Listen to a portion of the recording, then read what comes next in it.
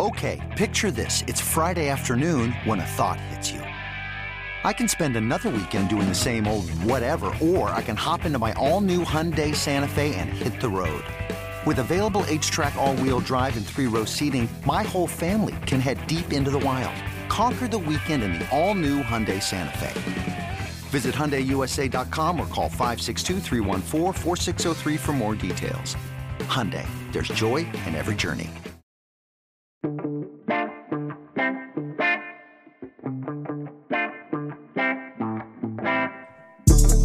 Welcome back, everybody. Another edition here of the Auburn Undercover podcast on the 24/7 Sports Network. My name is Nathan King. Been a minute since we caught up with y'all, so welcome back to the show. I'm joined here by Jason Caldwell. Talk a little bit of Auburn football today. Been focused on Auburn basketball recently, obviously, as the number one team in the country. As we're recording this on Tuesday morning, they play another game as the number one team against Alabama. Should be a really big game, 8 o'clock inside Auburn Arena. But we've got a lot of football to talk about now, and it's not necessarily positive news for the program. They've got yet another coordinator change. Obviously, we talked about before, Derek Mason left to take the Oklahoma State job, taking over there. Jeff Schmedding, the linebackers coach, was promoted to defensive coordinator. Now Brian Harsin has to hire another OC. This has been about 24 hours. It's been out there, so you've probably already seen. But Austin Davis, who was hired from the Seattle Seahawks, was a pretty well-renowned hire within people within the program, outside the program, players. Talked about how Zach Calzada, the Texas A&M transfer, that was really big for him. Davis is on his way out. He's 32 years old. Put out a statement yesterday saying that, it's for personal reasons. He realized that after a lot of time playing in the league and then now coaching that, it's taking a lot of time away from his family. So he's making the decision to step away from coaching entirely. And now Brian Harsin has to hire yet another coordinator. He'll be on his 5th coordinator of his time at Auburn in just over a year. Jason, just your impressions of this situation and kind of your reaction to this situation as we, it kind of came through the grapevine over the past few days that this might be something that was happening, but all of a sudden he fires Mike Bobo, brings in Austin Davis. He's going to be having to make a decision on a second coordinator this offseason on the offensive side of the ball. Yeah, it's something that honestly on our back channels we've been talking about for about the past week. That, hey, hearing that he's not here, what would that mean? Is he just gone home? So we've been working on this for quite a while to get to that point where it looked like, hey, he's not coming back. And so it wasn't a spur of the moment thing that happened. So we had been kind of prepared for it, I guess, and meaning that I'm sure Brian Harsin has been prepared for it too. Didn't stop them from having discussions, those things that you would obviously have, but I think you could see this one coming, pretty quickly. So it's just on the unfortunate side of what college football and honestly just sports in general has become because of the money involved. You look at the NFL, the number of changes, the number of turnover. Look in college football last year when jobs started becoming open and how much change there's been. Obviously, look at the transfer portal. It's just a topsy-turvy industry now. And so I think there's the one positive for Brian Harsin is right now is that there's no rush. Now, there's no timetable. Honestly, you got to get somebody in, but you don't have to have somebody. Signing day is on Wednesday, and Auburn's not going to start spring practice until the middle of March. So you've got time now to go out and try to find the right guy. The right guy may be in the building. It may end up being Eric Keesaw. But you don't have to rush this decision. And so I think that's the one thing you look at from a positive standpoint right now is you go, look, okay, let's take your time, make the right choice. And it could be a circling of the wagons a little bit. We saw it on defense with Jeff Schmedding. It could be Keesaw, and he maybe say, look, I'm going to, work with guys that I worked with before that I trust, and they know what I'm doing. I know what they're doing. It could very well be that. But the thing is right now is, like I said, there's no rush. There's no timetable. The thing that probably too is in the grand scheme of things, he hasn't really had time to develop a ton of long-term relationships in the 2023 class. So it's not going to impact you there as well. The impact it could have is Zach Calzada and, the guys that come in. Could it impact those guys enough that they say, oh, hey, I'm looking at going somewhere else? I don't think it will. I don't think that would have a determining factor on guys. Zach Calzada has been at a bunch of basketball games, seemingly really happy with his teammates, hanging out with Derek Hall and Jalen Simpson a bunch, two defensive guys. So I've seen him a lot of different places. So in the grand scheme of things, I don't think it's going to have a massive impact on Auburn moving forward. It's just a little bit more of that uncertainty that comes along with it. And from what we've understood, not only from the signs pointing to it, Brian Harsin talking to us a couple months ago about wanting to have a bigger influence. From what we understood, it was already going to be sort of a brain trust thing with him, Keesaw, and Austin Davis. Really, the number one calling card for Davis being brought in was being a guy that was going to, nurture the quarterback room. It was going to be a guy, Brian Harsin talked about it, developing and recruiting the quarterback position. Like you talked about, that's such a big emphasis for next year's team. That's such a big part of next year's success is they need success at the quarterback position. That's probably your number one concern right now, because like you said, if you move Keesaw into that position, really doesn't seem like much would change in that aspect, because from everything we know, seems like Brian Harsin, number one, is going to be calling the plays. Number two is just going to have a bigger influence on the offense overall. Yeah, I think that's right. I think we saw that, when we talked to him and, before the Birmingham Bowl about what the offense is going to look like. I didn't envision that being any different when he brought in Austin Davis. Now, Austin Davis might have envisioned it being a little bit different than that, and maybe that's some of what happened. We don't know. That's just my speculation, but I don't think there's any question that Brian Harsin is going to be involved. Eric Keesaw is going to be involved. And I think no matter who's in that offensive coordinator role and coaching the quarterbacks, it's going to be part of that, like you said, part of that group effort, as maybe a co or even try offensive coordinators is what they'll go into next season with. You and I talked about it a little bit yesterday. If it does end up being the situation, which right now it seems like Eric Keesaw, maybe the leader in the clubhouse, already the guy in the building, somebody Brian Harsin's comfortable with. He's done this coordinator duo before at Boise with Keesaw and Jeff Schmedding. Would it make sense now, looking at a couple of analysts, maybe could those be the guys who step into the role? We'll see over the course of the next couple of weeks as this, the coaching search becomes a little bit more transparent. But Bodie Reeder, the former Utah State, North Texas offensive coordinator, was the guy who filled in and helped with the quarterbacks when Mike Bobo was gone. And then they brought in Hartline as an analyst as well. He was a guy that you mentioned. Maybe they can kind of do some shuffling there to fill in that position coach gap if Keesaw does take the OC job. Yeah, two guys have been coordinators. Obviously, Mike Hartline played at Kentucky. Brother Brian Hartline is obviously very successful in his own right. But, Mike Hartline was an offensive coordinator at Ohio Dominican University, but he's been at Cincinnati and Ohio State. Had a little cup of coffee in the NFL with the Colts as well. So, these are two guys that have experience and have done it before. So it wouldn't be out of the realm of possibility. So either one of those guys step into that role as a full-time quarterback coach, if that's what happened.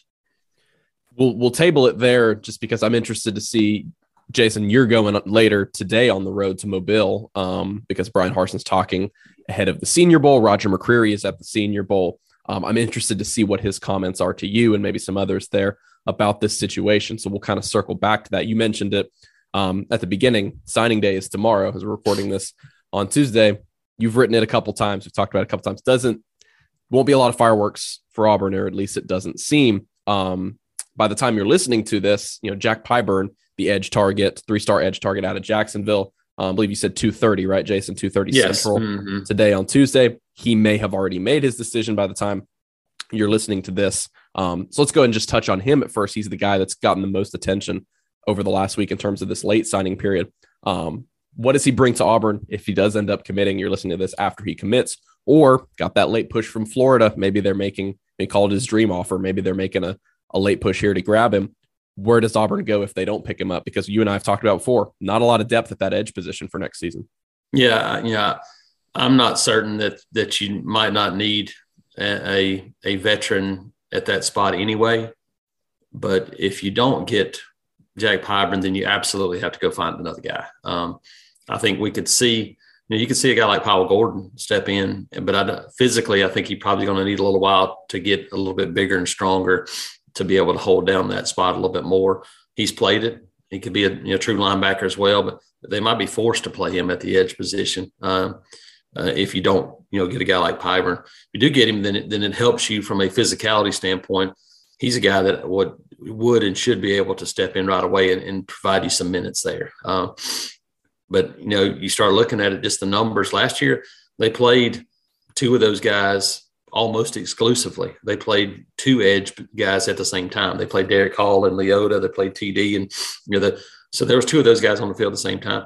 I'm not certain that you're now going to be able to do that even if you land two more of these guys. I don't know if you're going to have enough experience depth to be able to do that and rotate them. Every once in a while, third downs, yeah. But it may change the way you play defense. And heck, they may be changing anyway. Jeff Schmedding may have a different idea of how he wants to use those guys up front.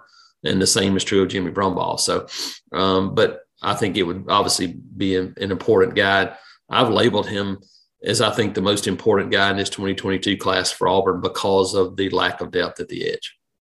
Yeah, it's a pretty big deal what they do with this position moving forward. Cam Riley, it's also a guy that Jeff Schmedding talked about maybe moving to that position. He played a few snaps there last season. We'll see what he does there as we head into spring practice. Who are the other names to know on Wednesday? Maybe Trevante Citizen gets a lot of attention, the 4-star running back. They want to pair him with Damari Alston. But who else do Auburn fans need to know about that maybe could be added to this class come Wednesday?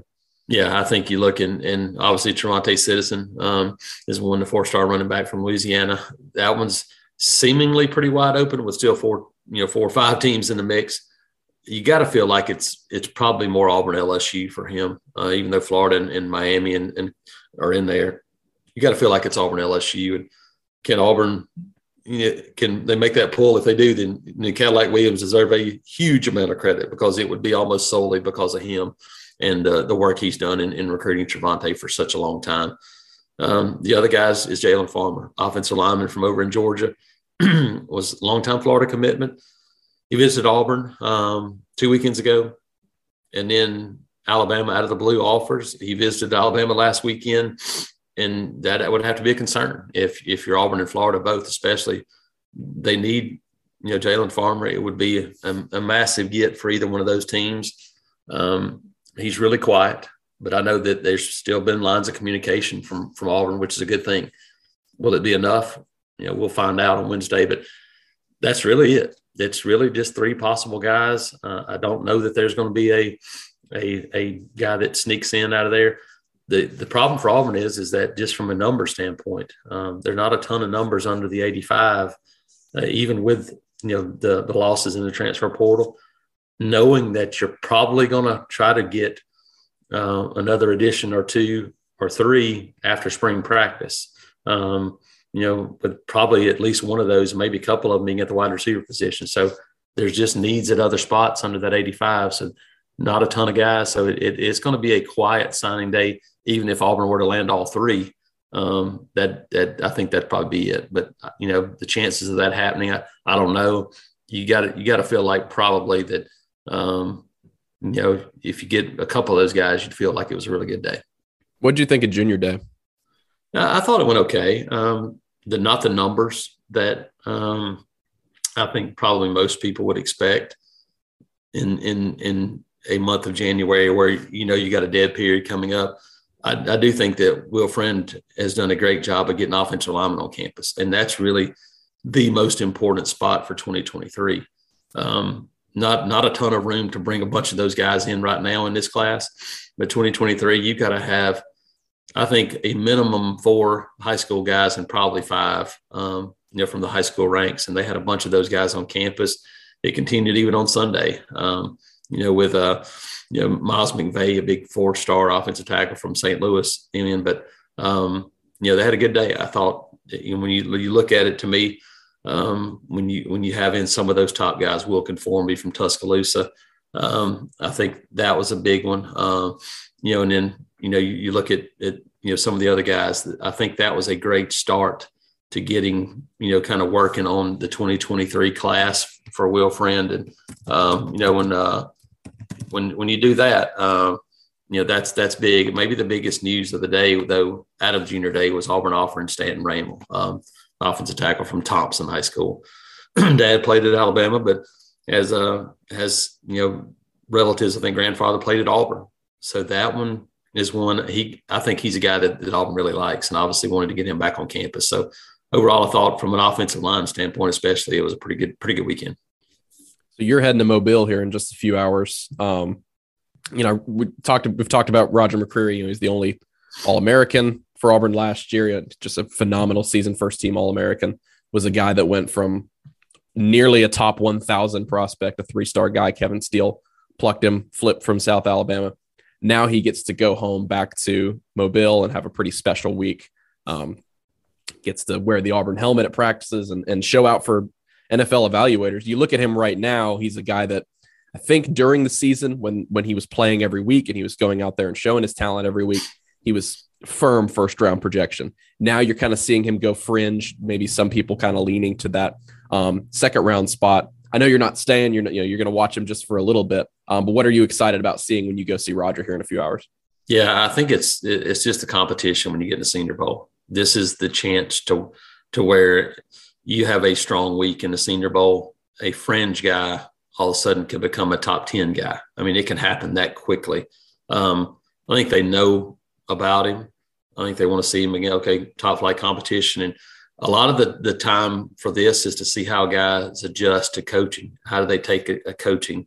How do they take moving from man to zone? And a lot of that depends on maybe, okay, what style of play a team plays and do they fit in that particular style of defense? And so, do you fit in the need? And so it's all about windows sometimes, especially in that first round. Do you fit in the window of what they're looking for in their style of play? And then is there a bigger need area for them than this guy? But I think it's an opportunity for him to go out and showcase what he can do. And it's a big week for him. Yeah. And like we talked about at the beginning, Jason will talk to Brian Harsin while he's there. So there will be stuff up on our site tonight. It's Auburn Undercover inside the Auburn Tigers. When you guys are watching the Alabama basketball game tonight, be sure to head over to the site and see what Jason's got down from Mobile. Jason, thanks so much for hopping on today. Some good information. We'll talk to you guys later in the week. If you guys enjoyed the show, please leave us a 5-star review. And until the next episode, we'll talk to you guys later. Everybody have a great rest of the week and enjoy the game tonight.